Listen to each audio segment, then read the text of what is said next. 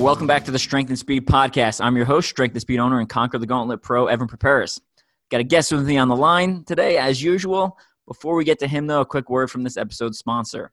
This episode is brought to you by Compex. Compex makes those electrical muscle stimulators.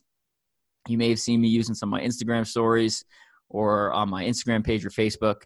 And they came out with a wireless one, which is really good because then you don't have all the wires hanging off. My favorite use for it so far has been back in 2018, early 2018. I had injured my foot, so I couldn't run for a little while. And I was actually, instead of getting up every morning to run, I was actually using the electrical muscle stimulator to keep my legs in good running shape, even though I wasn't able to run. And then they also have the Compex Fix, the massage gun that they came out with. And I think they just actually released a bunch of new tips for it. So if you want, different massage settings, you can check that out. And it's on the less expensive side compared to other ones. The EMS device, the muscle stimulator one, is on the more expensive side. So anyone looking for a good Christmas present for your athlete in your life, I think you can hit up one of those, and that pretty much handles all your Christmas shopping in one single move. All right, let's bring on today's guest. Joining me again, I have Jared Renier. Jared is the owner of JRen Fitness. He's a obstacle course racer also, and also a strength athlete. And he's also a strength and conditioning coach, a contractor for the United States Army. So, Jared, welcome back to the show. Good to be back. Yeah. So we got a couple of topics we want to talk about today. We're actually recording on Veterans Day, so this won't be released for a hot minute. But Jared is a veteran, so again, thank you for your service, Jared. Thank you. Also to you. Yeah. So we got three topics we want to talk about. One, probably it was it must have been 2 years ago. You came over my house and you were doing a study, I believe for your master's, where we were talking about the science of moving across a rig and, how the force is distributed and, how long you're hanging from each hand when swinging, stuff like that. So we're going to talk through his paper on that. We're going to talk through altitude training. Specifically, I'm going to say part of World's Toughest Mudder, the virtual World's Toughest Mudder at altitude this past weekend. Did not go super well, but we'll get into that. So we're going to go over kind of the physiology of what's actually happening in your body. And then finally, because Veterans Day and we're both Army veterans, the Army has finally switched their PT test after, I don't know, it's got to be, we got to be over 20 years. We haven't changed. 40 years? Damn. Yeah. So I know about 20 years ago, they did adjust the standards so that it was the same test, but the standards shifted slightly. But now it's a completely different test, and we'll jump into that. So Jared, why don't you start off with the science of moving across a rig and kind of what you did when you came over my house and took those pictures and video and what we learned. Yeah. It was 2 years ago. It was for, like I said, for my master's program in kinesiology class. And what we did was took kind of your body angles through moving through the rig. From the second ring to the third ring is really what we measured here, just because after the first ring is a little bit different because you're starting from a fixed point. And then anything after that, that once you're in the middle, that's just going to be repeated itself.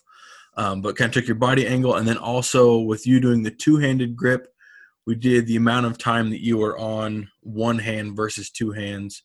And for you, basically, when we were talking about it, with your interest being in endurance and the longer, insane length races, how that extrapolates out over, 12, 24 hours, things like that.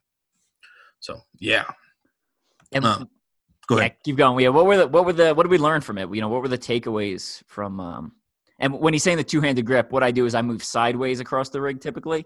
So every ring hold, I match hands. So both hands are gripping each ring before I move on to the next one versus more of like a monkey swing where you're kind of hanging from one arm and there's a lot of rotation.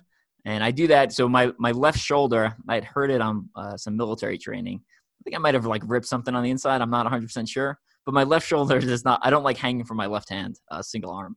So I always do double-handed, and I find it not only has more control, but I can do it for longer in endurance obstacle course racing. And then on top of that, when the obstacle gets wet, having two hands on it and opposing grips, it creates tension. So I feel like I just have a much better control, and I'm much faster if I go that way. So, what did we learn? So basically from first ring or from second ring to the third ring took you at that time about 2.3 seconds, and not about. We use this really cool program called Canovia. It's free. If you want to videotape yourself and then break it down, you can do timestamps and a whole bunch of stuff with it. But took you 2.3 seconds from one ring to the other. With that total amount, you were on one arm for 0.76 seconds. So less than 1 second is your amount of time out of that whole 2.3, and that is still split between both your right and your left arm once as you are letting go from the second ring to the time you grab a hold of the third ring. And then also as you, I think on a couple of them, you had to kind of regenerate your momentum a little bit. So you weren't just like swing, catch, swing, release, swing, release. And then once you had released that second hand to the time that it grasped that third ring as well. So that point, like I said, that 0.76 seconds is split between both arms on that one. So that's just under a third of the total time that you were on one arm. And then, extrapolate that out to 24 hours. If you are someone who can do what I'd call like the monkey swing or the ape swing, like someone who does it really, really well is Jacob Stone. He's got those long arms. He can just sit there and hang and swing between rings and skip rings and stuff like that.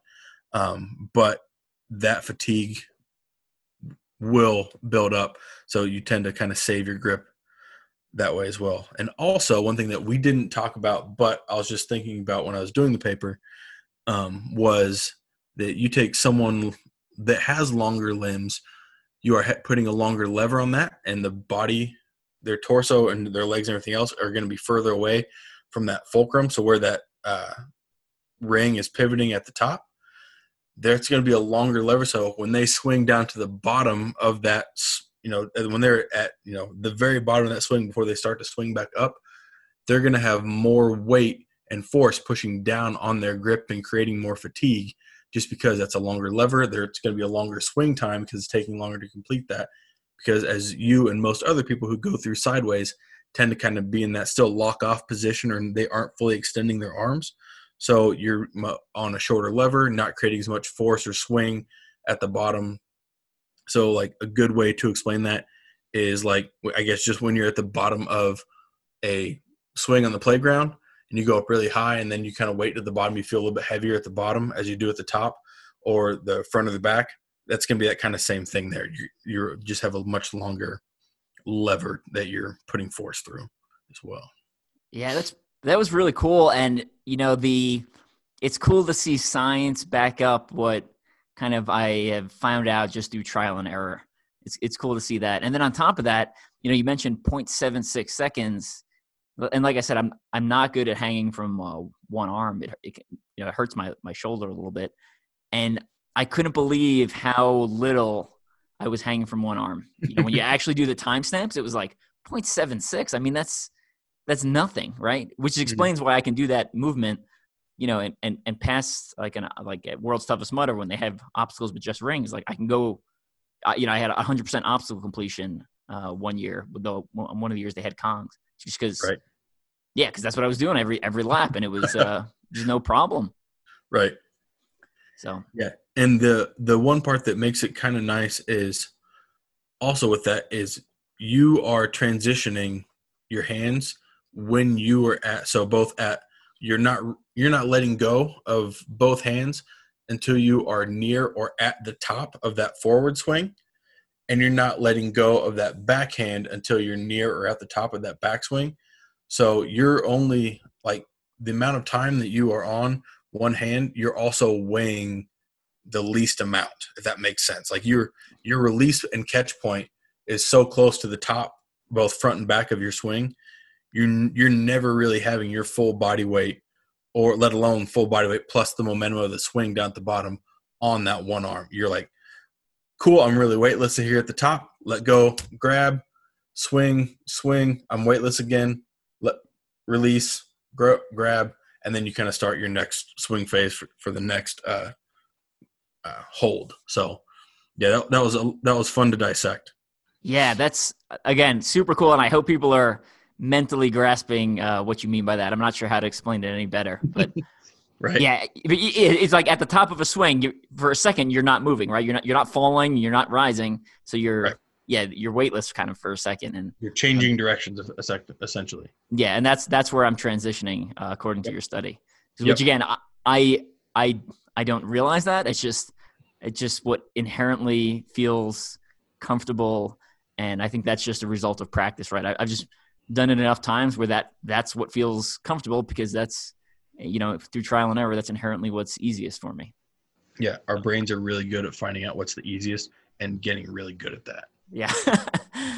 Awesome. Any final thoughts on that study that we should share with people? I don't think so, not without going way too more into the weeds and getting super sciencey with it. Cool. So let's jump forward now to topic 2. So we're talking in altitude. So kind of bring everyone up to speed. Virtual World's Toughest Mudder was a virtual event this year. So basically you run 5 miles, you do some sort of obstacle for virtual toughest mudders. Their obstacles have been, I'm going to use the term, kind of nonsense. They've been kind of like really weird stuff. Not always like physical events. Sometimes it's like balancing, and sometimes it's, just doing squats in the water and, stacking up plastic cups using chopsticks, all sorts of weird stuff. So I had to work during World's Toughest Mudder like I do every year, but because it wasn't a live event, I did not ask for off, and I was like, I'll just run virtual World's Toughest Mudder from my hotel. Only problem was my hotel is in Colorado Springs, so we're at 6,000 feet near the. I'm actually right by National Strength and Conditioning Association, their headquarters. Like I'm literally like, less than a quarter mile from the building my hotel is, which is kind of fun, and the Nice. Olympic Training Center. And so plan was to do virtual toughest there, and I knew the altitude would affect me. Wasn't exactly sure how much it would affect me, but I started running, and I view virtual events as more than training, but not the equivalent of a race, right? So this is the final event of the year, so my plan was to take it seriously and try my best. And I started running. I noticed my heart rate was a little bit higher than normal. And then around mile 15, started feeling a little lightheaded. It was like kind of some dry sweats there, feeling a little dizzy. I was like, all right, power through it. And then at mile, I took a couple of walk breaks before mile 25, which I was like, well, that's never happened before. That's weird, whatever. And then I finished mile 25 and I started vomiting. And then, it being a virtual event, I was like, I pushed myself probably about 10 miles further than I would if it was a training run. And I'm not going to push myself to the point if it was a real race, right? If it was a real race, I would have stopped vomiting, obviously, cooled off, relaxed, and gone back out there, and, even if I just had to walk for the next, 20 hours or whatever it was left. And so that was the end of my virtual race and end of my season. Kind of lame. Not super. I mean, I'm not upset with it, but it was just like a really lame ending to 2020. But I guess that's kind of like the theme for a lot of people. So Jared's going to explain to us, what's kind of going on with your body when you're at altitude. And 2, I'm going to share what knowing what I know about altitude and knowing how I felt, kind of what I thought was going on in my body in hindsight. So, Jared, what happens when I take someone from sea level, stick them up at altitude and tell them to start exercising? They have a hard time. Plain and simple. But, like we all know, the air is thinner up there. There's less oxygen, yada, yada.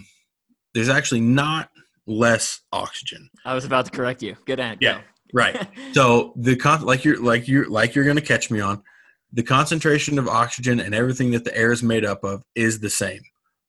But what happens is because there's just less atmospheric pressure. That's why if you go to like the MLB team, if you go to the Rockies stadium, there are more home runs hit in that stadium than anywhere else in the league. Don't quote me on that, but I know like it's something close to there.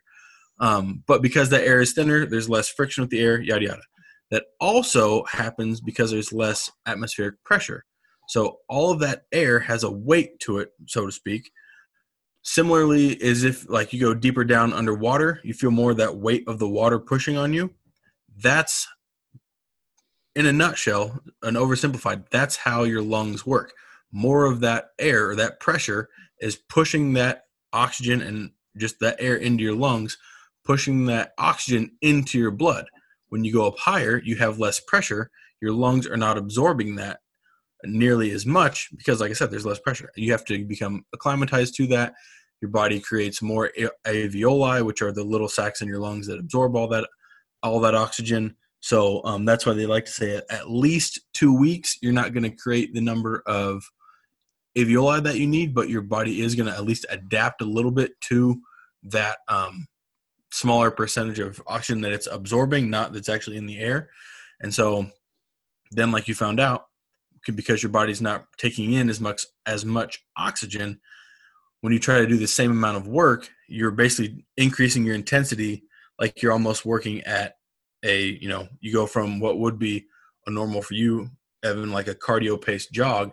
Now that's more like you trying to run like a 400 or an 800 pace. Now you're doing that for 15 miles, and then and extrapolate that out, it gets exponentially worse the longer you go. Even for someone who's in, great shape and used to running forever. Yeah.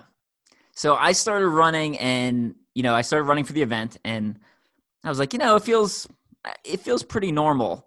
But when I looked back at my heart rate data, my heart rate was so high, right? One of the laps, I said, like, I'm running a 10-minute per mile pace. And my heart rate was at 160, which is a little bit higher than normal. But it also, like, its highest reading during that 5-mile segment was 190. My heart rate I've never even seen my heart rate that high. Like, I've never seen it. I've never, I think my highest I've ever seen on my watch is like 185. And that was like running up the mountain in Blue Mountain, Canada. Right. Mm-hmm. And the course I'm on is 131 feet of elevation gain, which is flat. Right. Right. So, correct me if I'm wrong, but the way I'm understanding, right? So I'm breathing in and I'm getting less oxygen.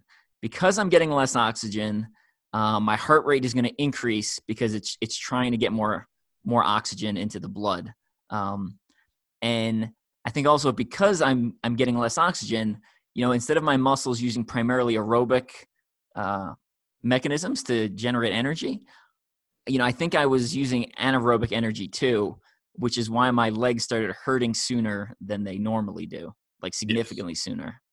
Yep. Yeah. Because for those people out there who are familiar with heart rate training, those zones are a thing. And as soon as you pass into those higher zones, like even if you are trained, like Evan, like you'd found like that 160 average, if you're used to, like, what do you normally run at? Like 145, 150-ish lower? Yeah, like low 150s. Low 150s? Probably. So, so you're automatically, so if you're at low 150s, let's call it 150 for easy math.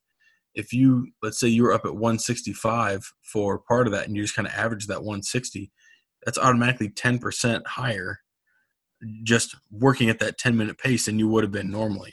So,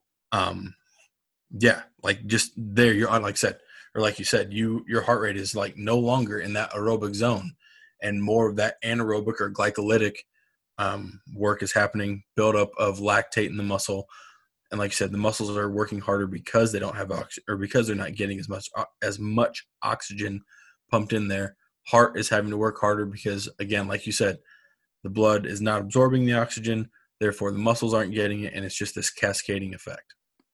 Yeah. So normally when I'm running these ultra OCRs, these long ones, right? I'm in like zone 2 and zone 3. For those of you who know heart rate zones, my watch was showing 4 for like almost, and I didn't realize that at the time. It was after I stopped and I finished vomiting. I looked back and actually looked at my heart rate zones, and I was like, oh my goodness, my heart rate looked like I was running the Army 10 miler, which is like, when I run the Army 10 miler, I go like all out and I run like 6-minute miles for 10 miles.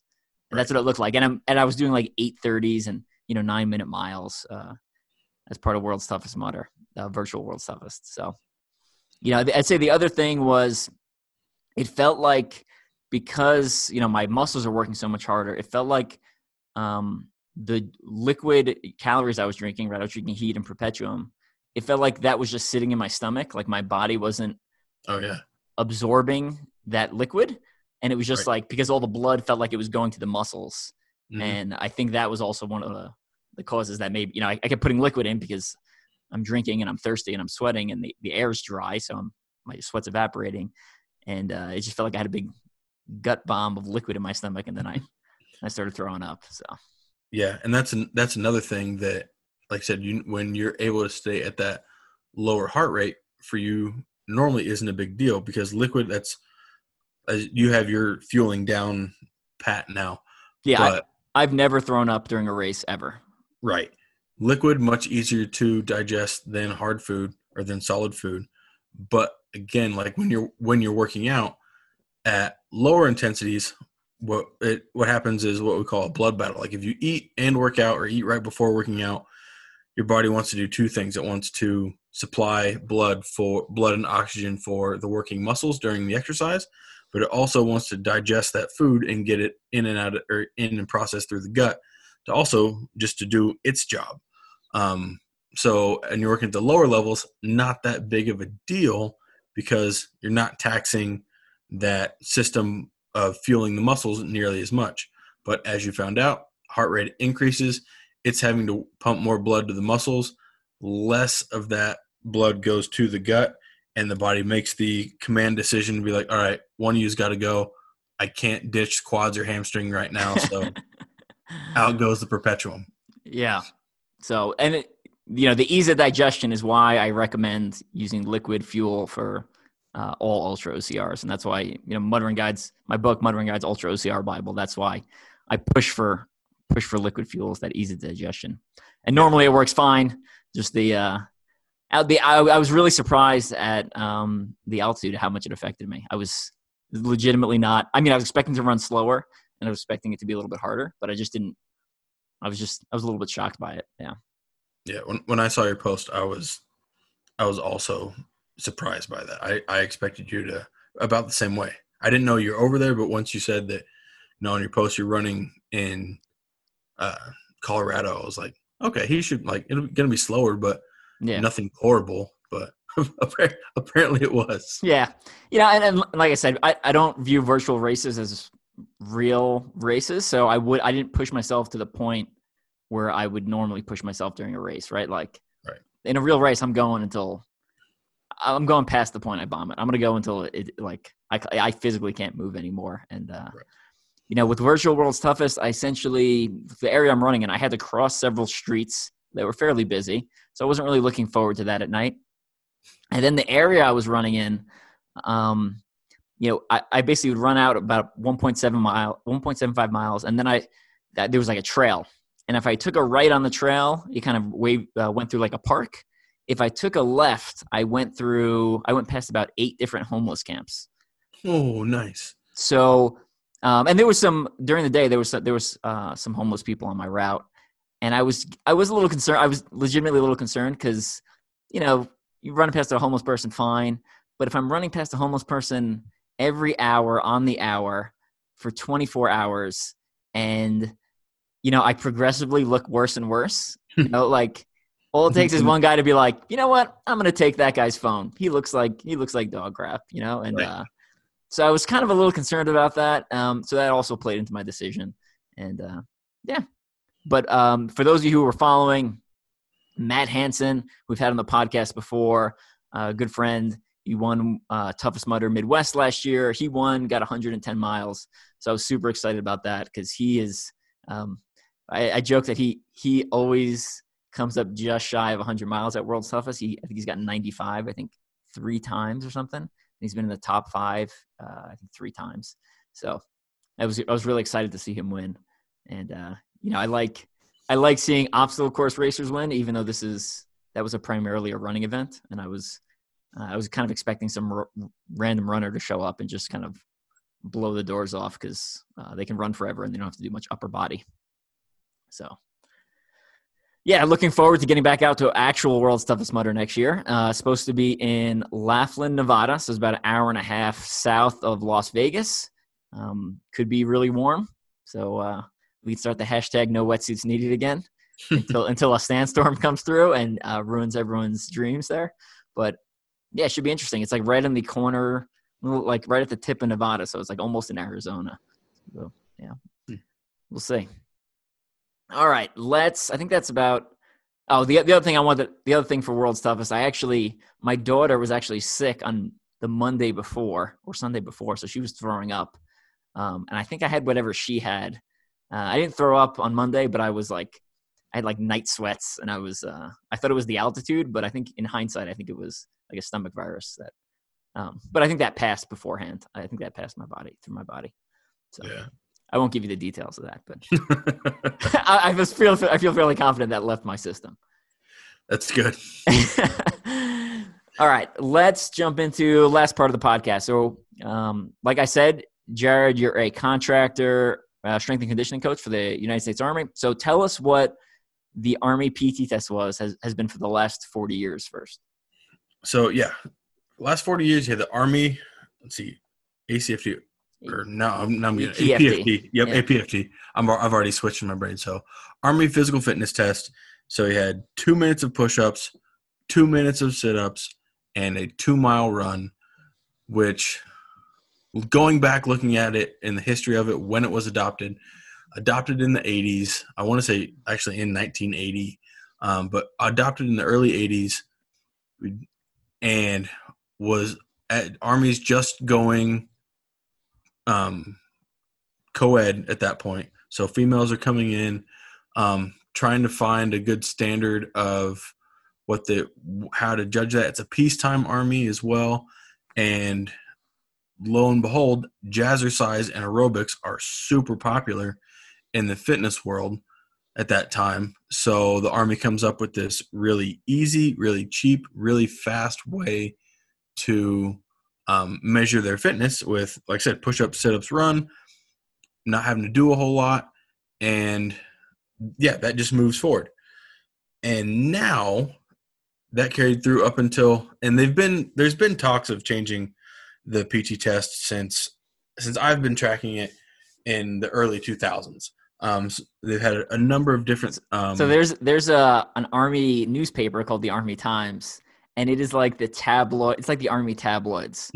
So they rotate through, your new PT test, your new uniform, and they rotate between fitness uniform, dress uniform, and camouflage uniform, and then your new rifle and your new handgun. Like, they publish one of those as the cover page at least once a year. All those. So the new Army PT test has been coming. I mean, forever, right? As long as the Army Times has been pushing out that propaganda, we've been talking about it. So tell us the old PT test. So 2 minutes of push-ups, you had a 10-minute break minimum. 2 minutes of sit-ups, you had a 10-minute break minimum, and then 2-mile run into the test. So Take us through what the new ACFT looks like. Army Combat Fitness Test. I don't even know what it stands for. Yeah, ACFT, okay. Army Combat Fitness Test.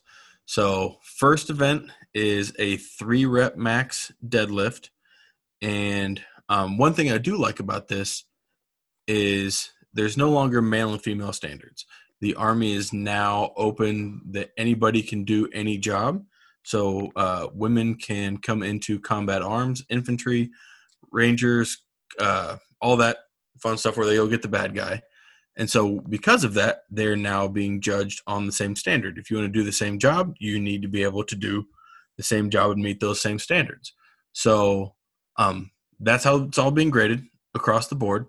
And the way that it's working is different jobs based on their physicality have different standards. So you have a gold, silver, black. Why gold is the bottom, I don't know, but it is. So gold standard is your lowest physicality. Silver standard is your medium physicality. And then black standard are your go get the bad guy type. Well, this is 2020, so we can't do low, medium, and high standard. We have to be kinder and gentler. So that's why we use colors. Go ahead. Exactly. So like I said, deadlift is first. Then we have the sprint, drag, carry. I want to say that I might get these mixed up in order. You also have the 10 minutes in between minimum, but there is much longer than that. So deadlift into the sprint drag carry, which is effectively a 250-meter shuttle, 25 yards down, 25 yards back. You sprint down and back, make sure to touch the line. Then you sprint drag. Then you drag a 90-pound sled backwards. So you're just backpedaling down, backpedal, back. And then the one that's fun to watch is right after that, especially because no one in the Army does legs. And you have a bunch of these like small little chicken leg guys that just burn their quads out on the drag. Then they have to side shuffle. So basically, like if you played basketball, that just defensive slide sideways. But since their quads are dead, they can't hold themselves up. So it's just like they just fall all over themselves for the first 4 or 5 steps until they like get a little bit of bearing back. Do that down and back. Then they pick up two 40-pound kettlebells to simulate ammo cans, carry those down and back, have to set them down gently, just basically so they don't fall over, because that's the rule. And then as soon as you set those down, sprint down and back again. That is fun to watch because it just smokes people, because everyone in the Army runs long distance because they've been training, like I said, for 40 years to run 2 miles. And so when you have them actually like sprint for 250 meters, they don't like that. Then they go into the hand release push-ups, which are a little different. I guess they should technically be called a T push-up since they changed it, but they kept the name hand release. So start in the down position, chest on the ground, hands out, just like you're in a T. Then bring your hands in. They do have the funky rule that you're into at least one finger, so the tip of your index finger has to be inside of your shoulder capsule, or at least in line with your shoulder. So if you are a little bit, if you don't have the shoulder mobility, you can't do those wider arm push-ups like they've been used to. So push-up, count those that's a 2-minute test there. And then from there, they go into the leg tuck, which is hard to describe here, but basically holding on to a overhead bar. So about like you're going to do a pull-up, but instead of having both hands facing the same way, you have an opposing grip so that your shoulders are 90 degrees to the bar. And then instead of pulling yourself all the way up, you just have to, as the rule states, with a noticeable but slight bend in the elbow, bring your knees up so that your elbow touches some part of your thigh. And so minimum standard for those is 1. The highest passing minimum standard is 5, and then max on those is 20. And then after that, they get to go run 2 miles again. And this is no joke. Well, rumor, but strength coaches and people kind of in the know where there's no real reason to run 2 miles. I guess normally not something that happens in like training, things like that. We have vehicles. If we are moving for 2 miles, it's usually under load with a ruck. So people in my position before me had pushed for either like a longer ruck at the end of the test, or just cutting down the test to 1.5 miles. But literally the words that, as the rumor goes, the reason that they couldn't cut it down to 1.5 miles is because the Air Force has a 1.5 mile test, and the Army had to have a longer test in the Air Force. So, that is the 5 category or the 5 event test they have now. Did we do medicine ball throw? Did I zone out for a second? The power throw. I apologize. Yes. My favorite event. Sarcasm. Yes. Sarcasm.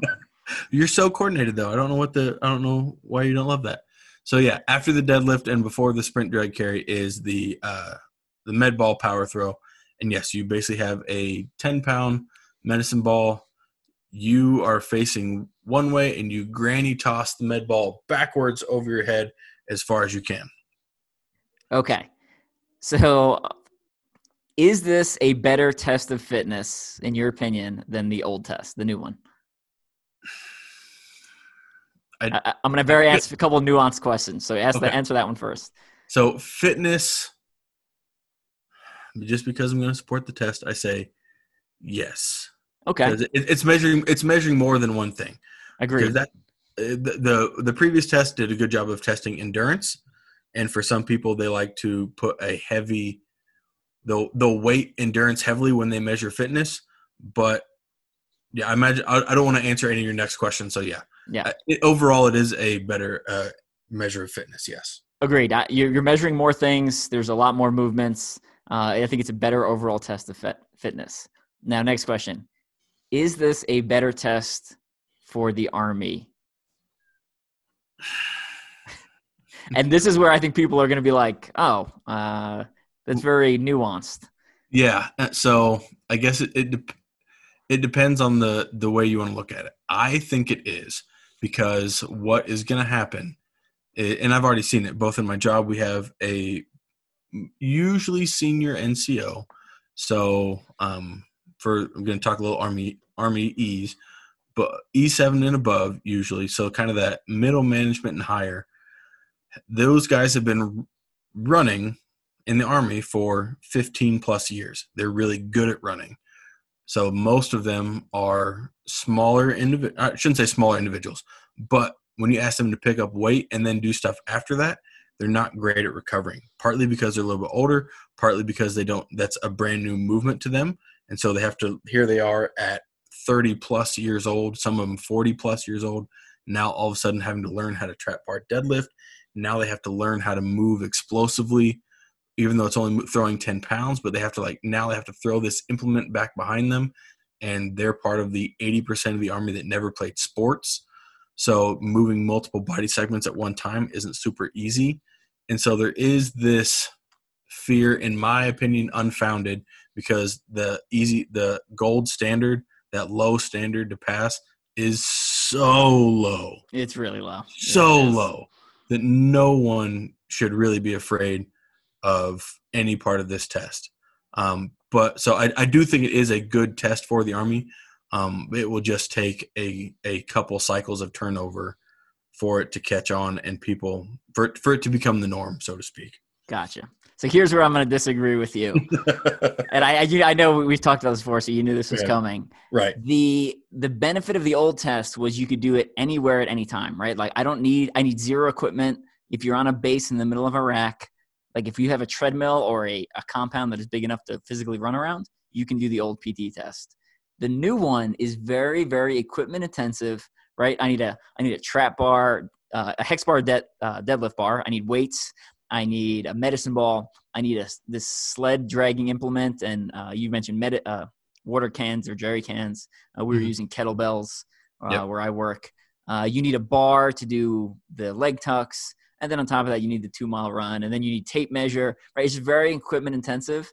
Yes. And for pushing through large numbers of people, it is not very efficient. It takes longer. It takes more personnel grading. So, the Army is not always about the best solution or for some of these things. A lot of times it's about, a good enough solution for pushing through lots of people, right? That's why we have, generic health standards when you enter the Army. And then, sometimes you can get waivers for stuff, but there's kind of like a general rule of, this gets us like pretty close to the answer we're looking for, and then we'll worry about stuff on the other side. Right. So I'm not a huge fan of the test. I think it's very costly and equipment intensive, and it takes a long time, but but I do think it's a better test of fitness. And the other thing I'm going to disagree with you on is the run. I think, obviously maybe not surprising, right? But right. People in Iraq, people would always be like, "Hey, sir, why do I have to run 2 miles if all I'm doing is, when we get shot at, all I do is run 10 yards into, and get behind a Humvee or get behind a wall, and then, run 10 yards into a house to raid it," right? Right. The one caveat I'll say there is, prior to someone shooting at you, we've been walking around for 2 hours. Mm-hmm. So your ability to sprint is actually your endurance, and then like a shot of adrenaline when someone shoots at you. So I think that, show me a guy that can run 2 miles fast that can't do a shuttle run fast. And I think there are plenty of guys who can do a shuttle run fast but can't run 2 miles. I don't think there's many guys who can run 2 miles fast that can't do a shuttle run fast. That's where I'm at. Fair. But with that, so that's where we would almost prefer the ruck. Like put people under load for time. Like you said, you've been walking, and it's not just like, and as some people may know, some people may not, like when you're walking around in, that foreign environment, you're not just walking around in, your uniform and pants and boots and whatever, wearing, you've got body armor. You may or may not have a pack. You've got full combat load of ammo. That stuff isn't light. Yeah, So you're carrying 50 pounds at least. at least. Right? Yeah. So that's what we would prefer.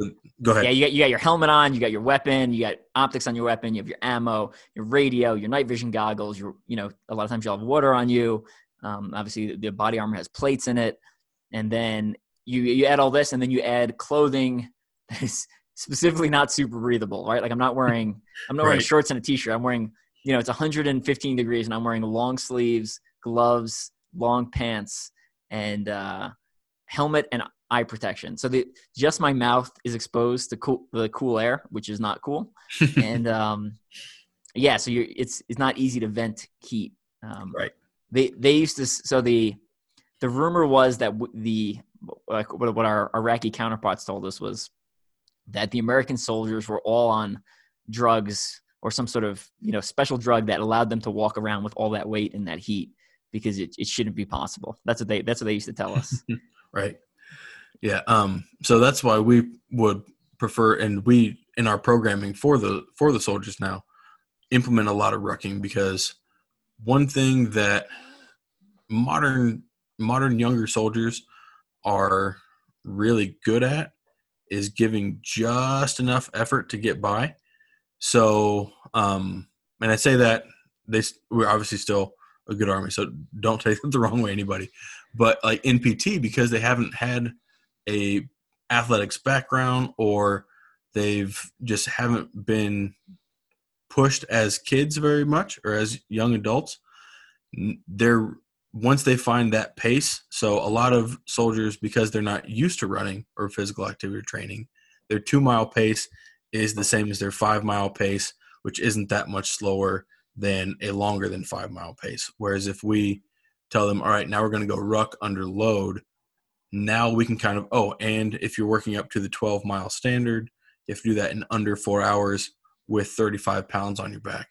It kind of forces a little bit of intensity out of them. And then we can also, kind of bring that down. Like, you had to work hard with this. Now let's push the pace on some of our runs and get that conditioning in that way. So, but yeah, we would much rather see a longer ruck at the end of the test than a 2-mile or anything like that. Gotcha. Yeah, and that makes sense. That makes sense. And on a side note, I've never heard that 4 hours. Every unit I've been in is 12 miles, 3 hours, 12 miles under 3 hours, and usually 50 pounds dry. That's what I'm usually told in the unit side. There's your EIB. Yeah, that's what I'm using. I guess that the 35 and 4 is the conventional support stuff. Yeah, that is the just regular. I'm in the Army. I have to go on a 12-mile ruck. Yeah, that is interesting. Learn something new every day. Yeah. So, and if anyone wants to try any of these physical fitness tests, we'll try to throw some links and some grading criteria. The old one was age and gender based, and then the new one is, like we were saying, is MOS. They're your job based, and you can kind of see how you stack up against that.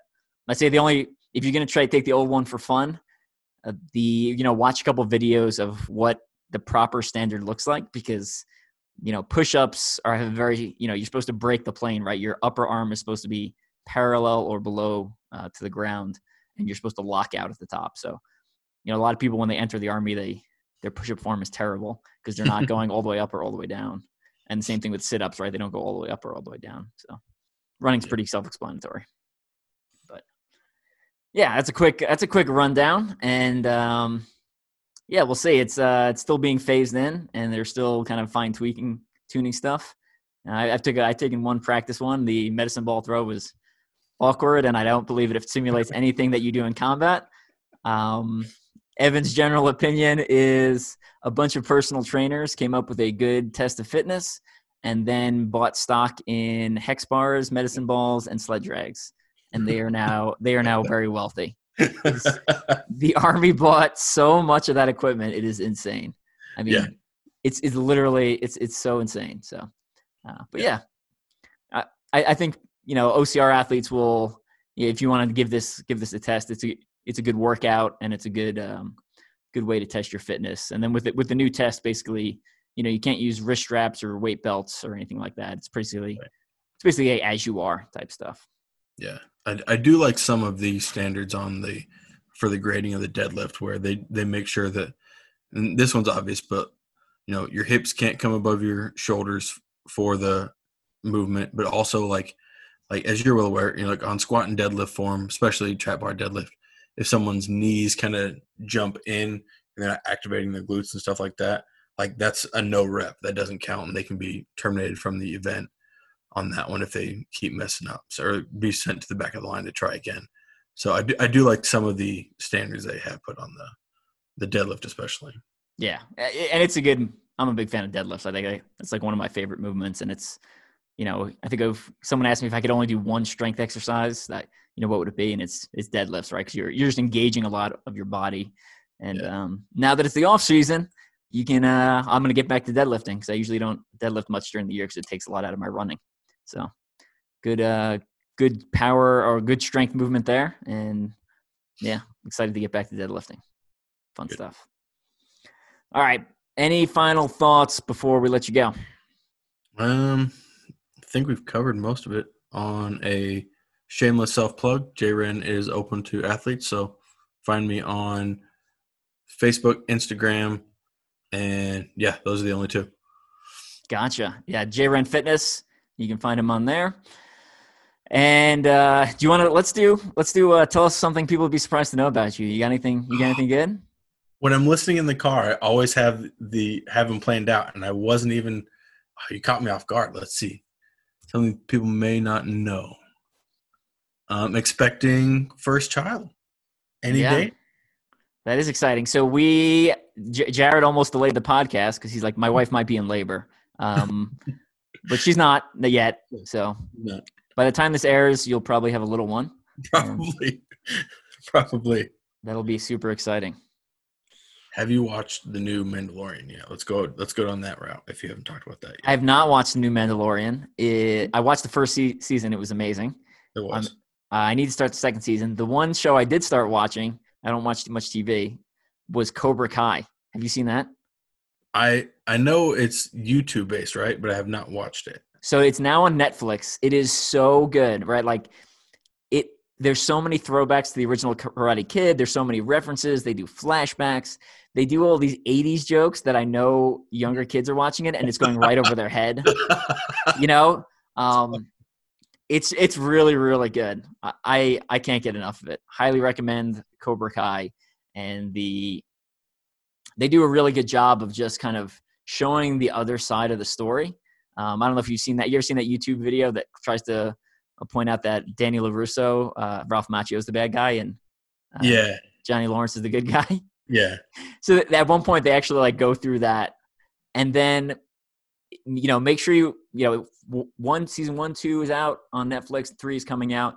The end of season 2 has a fight scene that I would honestly put up against any other fight scene in popular media. Like it's that good, and it's like one continuous unbroken shot where they're going from fight to fight, and the camera's kind of swiveling around and there's fighting in the background. It's really, really good.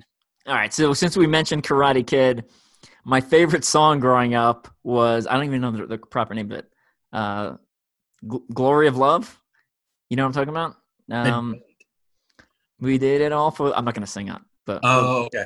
Yeah, I think I got it. Yeah. Like a knight in shining armor from a long time ago. Right. Yeah. That was my favorite song growing up from the Karate Kid 2 soundtrack. Nice. So, and I was a couple years ago. Was it back in 2004? I guess that's more than a couple years ago. I forgot a band did a cover of it that was really good, and it went popular again. But nice. Yeah. On that, actual thing people may not know or unexpected. On that same line. As a little kid, my favorite song was Danger Zone from Top Gun. Loved that song. Good choice. Would put the tape in the VCR just to listen to the song. Nice. All right, we're going to get going. If you haven't picked up a copy of my biography, Ultra OCR Man, Special Forces Soldier to Record-Setting Obstacle Course Racer, it's on Audible. Download that. I was expecting to sell more Audible versions, but I'm actually selling more hard copy books and digital books than I am Audible, which is surprising because I figured people like audio content. But other than that, all my other books are now on Amazon, or you can buy them hard copy on Amazon or paperback. They're actually they're both in paperback off my website or off Amazon, and then digital also on Amazon. And then finally, Blegmitz, we have light and extreme still. Small and large, I think we're down to like 6 or 7 pairs of small and large lights, and no reorder planned until mid-2021. So for those of you who are looking for Christmas presents for your loved ones or OCR athletes, pick those up sooner rather than later, so you make sure you get the right size you want. Otherwise, you're going to have to order them from Australia, and it's like $30 shipping. All right, last, any final shout-outs before we let you go, Jared? Nope, I think I'm good. All right, we're going to take off. Everyone have a good night, and keep training. Try to stay motivated, and we'll be back on the race course in 2021. All right, catch you later. Bye.